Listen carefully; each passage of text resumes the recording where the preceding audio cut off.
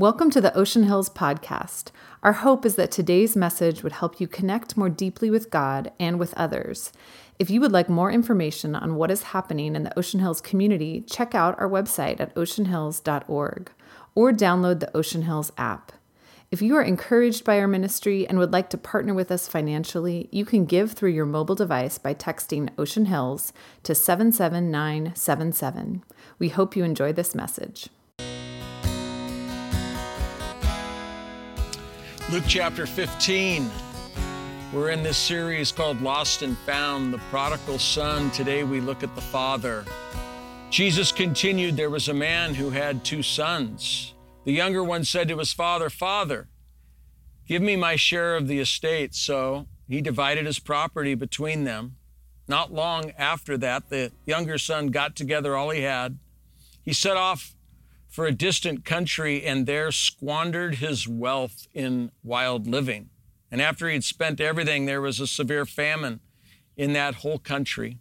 He began to be in need. And so he went and hired himself out to a citizen of that country who sent him to his fields to feed the pigs.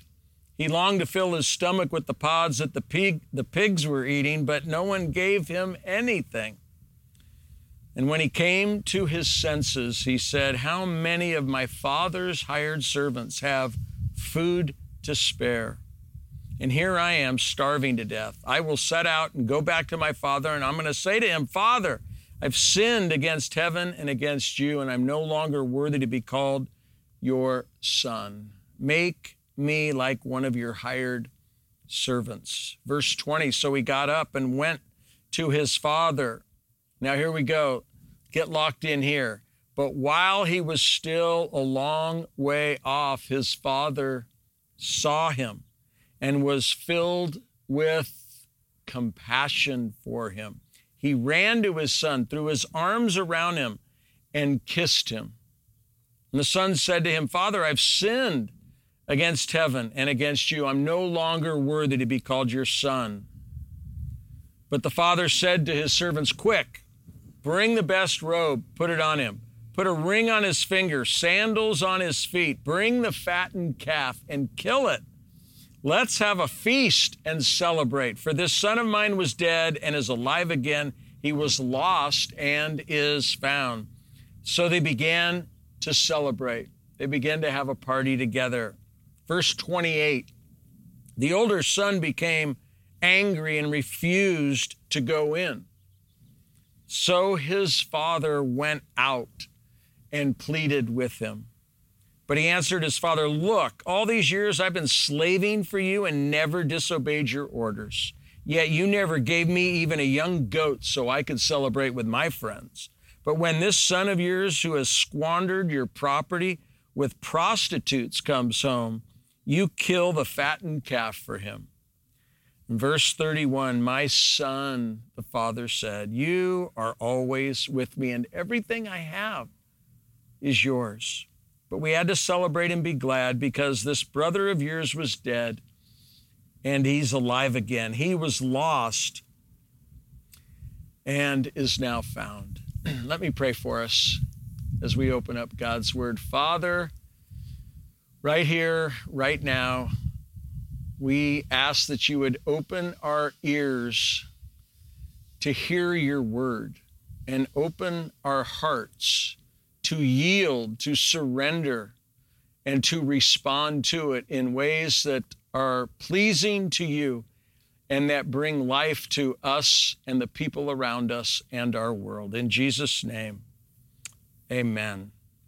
You know, I mentioned this last week, but many people say this is the greatest short story that's ever been told. I want to just begin by acknowledging that one of the things that this story reveals is it reveals the lie, the big lie, that so many people walk around life believing. And it's the lie that God, the Father, is an angry judge to his children. So many people I've met, when they think about God, they go, he's like this angry judge and he's mad at me and he's going to zap me if I do something wrong.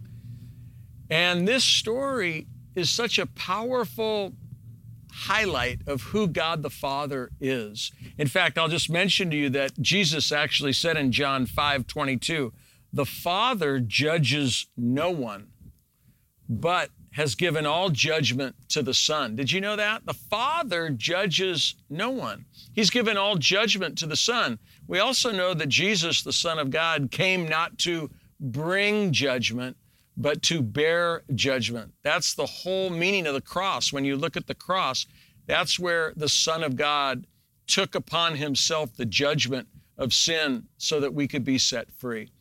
So as we launch into this, what I really want to go after is, what is God the Father really like? My daughter Shannon, over the years, she used to say that people would ask her, they'd say, Shannon, what's your dad really like?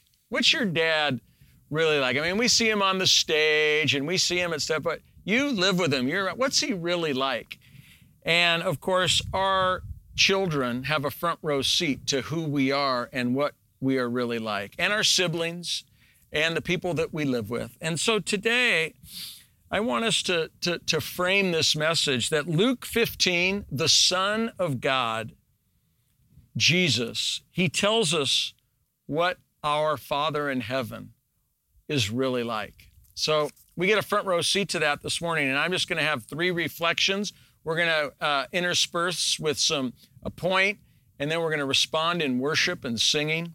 And so my first reflection is, what's he really like? The Father's love is overwhelmingly compassionate. The Father's love is overwhelmingly compassionate. I want to reread verse 20. When the younger son had rebelled and now he came to his senses and he turned and was coming home, it says, but while he was still a long way off, his father saw him and was filled with compassion for him. Underline that in your Bibles, will you? And it says he ran to his son, he threw his arms around him, and he kissed him. I want you to notice a few things here.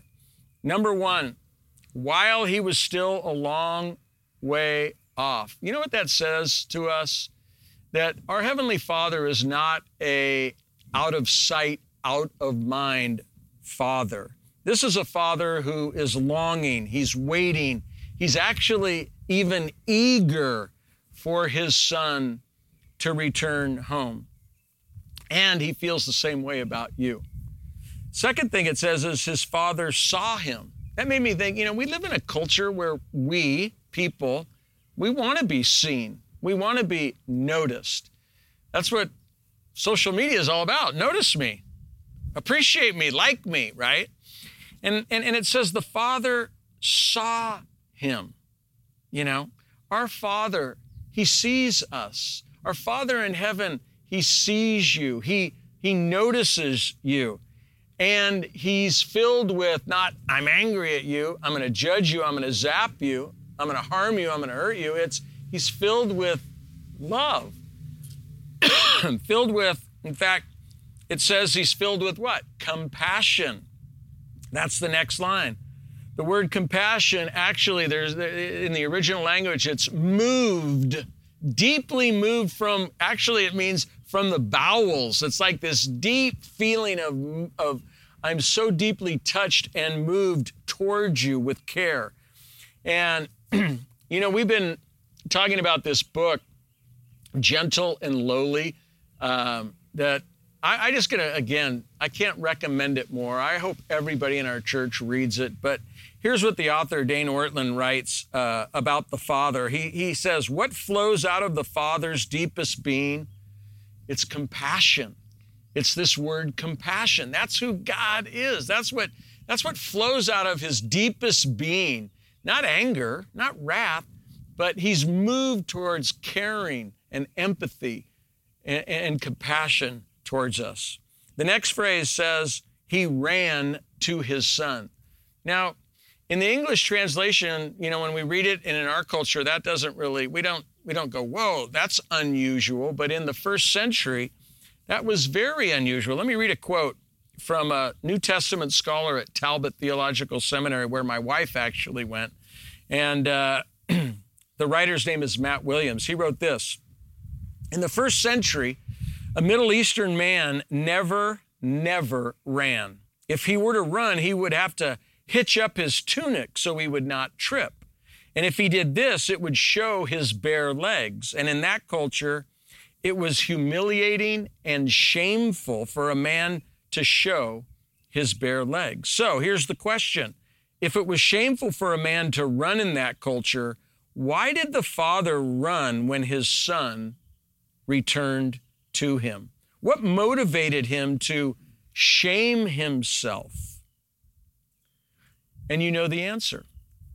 He was deeply moved from within with a deep compassion, a mercy. I love Scott Lasea had a t-shirt made, Love Runs, when he did a series on this. Love runs. And love is willing I'm willing to take on shame of myself to express love. And that's Jesus, took on the shame of sin on the cross to express his love for us.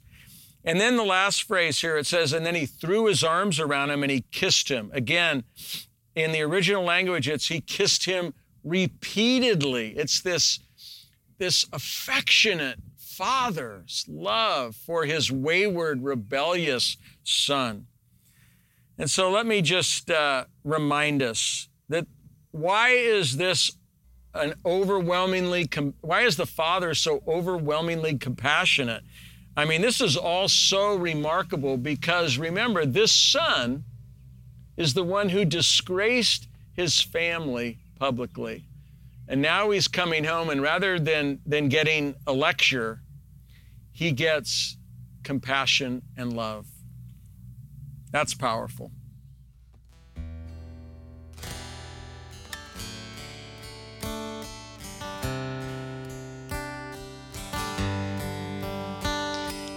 Your perfect love, your compassionate love, oh, it chases me down, fights till I'm found, leaves the 99. Your love, oh, it chases me down, fights till I'm found, leaves the 99. Oh, it chases me down, fights till I'm found, leaves the 99. And I couldn't earn it, I don't deserve it, yeah.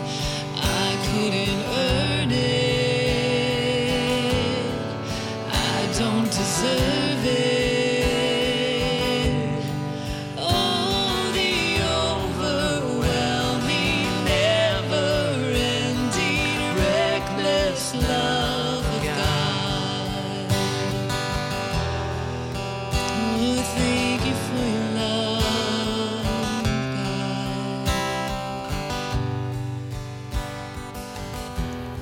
God. So good. Wow. You know, the music is as much a part of the whole message this morning. Let the words that we're singing just find a place in your heart and just soak in that and simmer in that and let it nourish your soul. So here's my second reflection from the story. The first is that the Father's love is overwhelmingly compassionate. The second is the Father's love is wildly extravagant. Wildly extravagant. In verse 21 of the story, the son's preparing to give this speech, right? Admitting how he had screwed up. I love the bells. But notice in verse 22, if you have your Bibles, this father doesn't let him pull off his speech. He wouldn't hear of it. So notice what the father did. Notice the words, quick. That's the first word, quick. There's no hesitation on the part of the father. The Father's heart is quick to extend grace. And then he says what? Bring the best robe and put it on him. The robe was a sign of acceptance and honor. The robe was this covering. It symbolized his sins are covered. They're forgiven. And then he says, put a ring on his finger. The signet ring it was for sealing legal documents. So this was a clear sign of restored authority for his son. It's a picture of restoration. And then he says, put sandals on his feet. And this validated that he's my son. He's not a slave. He's not a hired hand. He's my son. And then bring the fattened calf and kill it. Let's have a feast and celebrate. This was a big deal. And I want you just to stay in this part of the passage, because what God is saying to all of us through this story is there is nothing more important in the world to me than my children, than my son, than my daughter, than you, and then me. I mean, God, every person matters to God. And this passage just shouts of that. I just want you to think for a moment about the power of feeling loved and accepted. Do you know that feeling? Have you experienced what it feels like by your family, by your friends, to really feel loved and accepted, to feel cared for, to be included and not cast out? I mean, the good news of the gospel is we have a heavenly Father who loves us, who cares for us, who accepts us, who includes us, who says, you belong to me, you are mine, you are my daughter, you are my son. This is a story of a wildly extravagant father who deeply loves his children. And he invites us to turn towards him like that younger son did, not to live in the faraway land. And I'm just thinking right now, somebody's watching who's in that faraway land, maybe afraid to turn toward God. Like I have that image that he's an angry judge and he's full of wrath. The story tells us again and again, when we turn around and say, I want to come home. I want to come home to God. I want to come home to the family of God. There's a place for you at the table without condemnation, without finger pointing, without accusation. That's the devil. He's the accuser. The place at the table of you it's a place, and it's a table of grace and acceptance. And as I said in my point, it's a love that's wildly extravagant. I don't care what you've done. The Father doesn't. From this point on, come home, come to the table where there's an extravagant love and grace waiting for you without condemnation.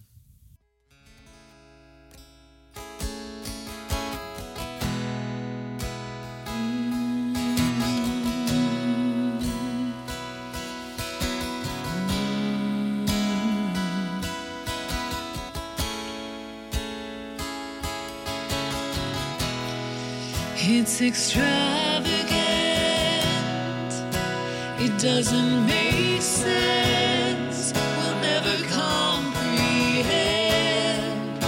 the way you love us. It's unthinkable, only heaven knows just how far you'd go to say you love us.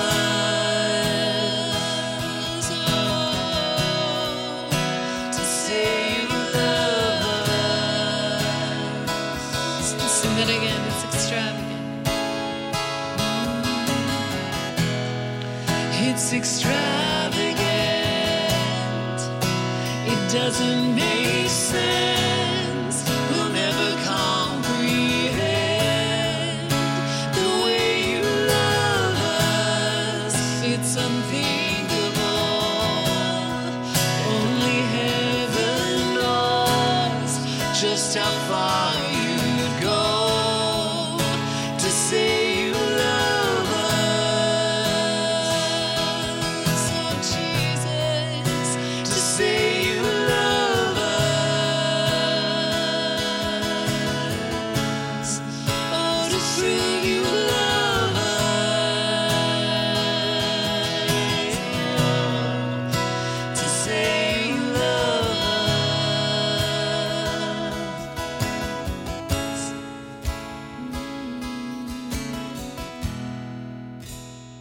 Wow. Why did God put this story in the Bible? I mean, I just sitting here as you're singing those words. I mean, those words fit this story so perfectly. It's extravagant. It doesn't make sense, this love. You know, the Father loves you. It's like I hope you feel like I'm trying to just get your attention. I feel like God's trying to get our attention in this story. It's extravagant. It's wildly extravagant. And let's go to the third point. The Father's love is also fiercely loyal. Fiercely loyal. Throughout this parable, what is clear about God the Father is his love is unfailing for the younger son, but also for the older son. It's a love that never fails. It's extravagant. It never gives up. It's a loyal love. Now, I want you to notice in the story that the Father doesn't quit and he doesn't give up on either son. I don't know about you, but I am a dad, and I don't think I would have responded to the son, either of the sons, in the way that this father responds. I would have said, now, just wait a minute. I got to make sure you learned your lesson. I would have had a lecture. I probably would have put him on probation, the younger son, and the older one, I would have just told him he's being a crybaby and quit pouting. Or, I mean, there's just... When you live in this story, and I hope you will this week, just stay in it. That this is unbelievable of how good God is. God is good. He's better than you think. We say that week after week. Verse 28, the older brother became angry and refused to go in. So what did the father do? He goes out to his son and pleads with him. That's so powerful to me. The Father, again, he just is so deeply moved and so deeply committed and loyal to his family, to you and to me. And listen to his words, you're always with me. What's he saying? Even when you're not with me, I'm still with you. I mean, that's what God is saying. Even when you're not with God, God is still with you. Even when we're faithless, he remains faithful. The scripture teaches us. You know, we live in a culture where love is more of an emotion. It's more of a feeling. And feelings, of course, they come and go. We live in a culture where love gives up pretty easily. I don't love you anymore. We hear that. We see that on TV. We see it in movies. We hear about it in Hollywood. Like love is just this thing that kind of comes and goes. And that's not biblical love. Biblical, godly, God the Father kind of love is a committed love. It's a loyal love. It's an affectionate love. It's a different kind of love than the love of this world. And this is where we as followers of Jesus are called to really a higher calling.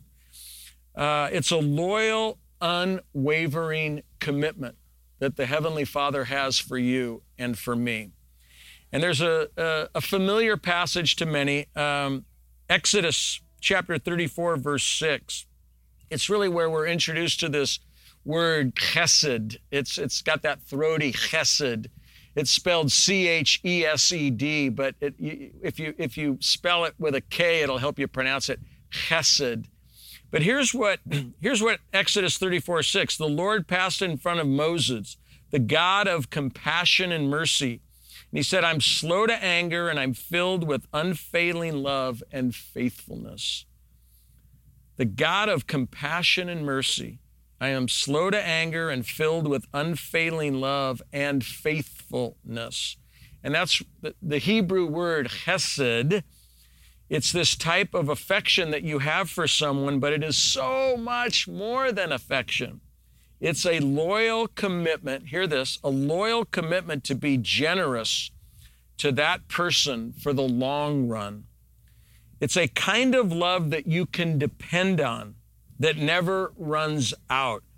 And Jesus Christ is the embodiment of God's loyal committed love. God's relentless, loyal love arrived when Jesus came to this earth. His affection for us is what drives him to give his loyalty to us. And so maybe I could just stop right here. Do you know this kind of love? Do you know that God will never give up on you? He will not turn his back on you, even though you and we turn our back on God. This is just like blowing my mind while I'm sitting here. I've been preaching this for, 35 years of my life, and it just feels fresh right here in this moment to me. And I want it to feel fresh to you in this moment. Hillsong Atlanta, Sam Collier is the pastor. And he says this, I love this. He says, somebody needs to know God hasn't forgotten you.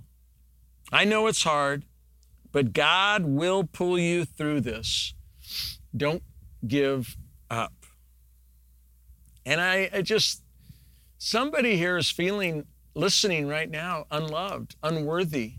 There's no way God could love me. There's no way anybody could love me because of what I've done in secret, what I've done in public, what I've done with my life or not done with my life. I'm ashamed. I live with guilt. I'm living in the shadows, whatever it is. And what you need to know is the gospel of Jesus Christ is good news, that there's nothing you can do to make God the Father love you more or love you less. This chesed love, this loyal, committed love. Maybe you've never experienced it in your life, in your family. Maybe you've had people breaking up with you or leaving you or abandoning you in your life. God the Father will never, ever leave you or forsake you. That's what the Scripture promises. And I want to close with that. Here are our three reflections. This is how good God is. The Father's love is overwhelmingly compassionate. The Father's love is wildly extravagant, and the Father's love is fiercely loyal. And so you're invited to come home to the Father. Come home. Come home, come home, come home. Can I plead with you? Come home. It's a safe home. It's a place for you. There is a place for you at the table.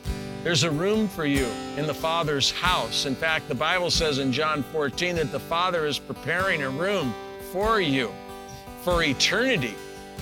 So I hope you'll come home today and put your trust in Christ. Believe in him, that your sins will be forgiven and that you can come home as a son and daughter of God the Father. God bless you. Thanks so much for listening. Her love so undeniable, I can hardly speak. Peace so Before you re-enter your day, we hope that you will take just a few moments to pause and respond to what God has put on your heart through this message. Thank you again for listening to the Ocean Hills Podcast. For access to more sermons, visit the Watch and Listen page on oceanhills.org or find them on the Ocean Hills app.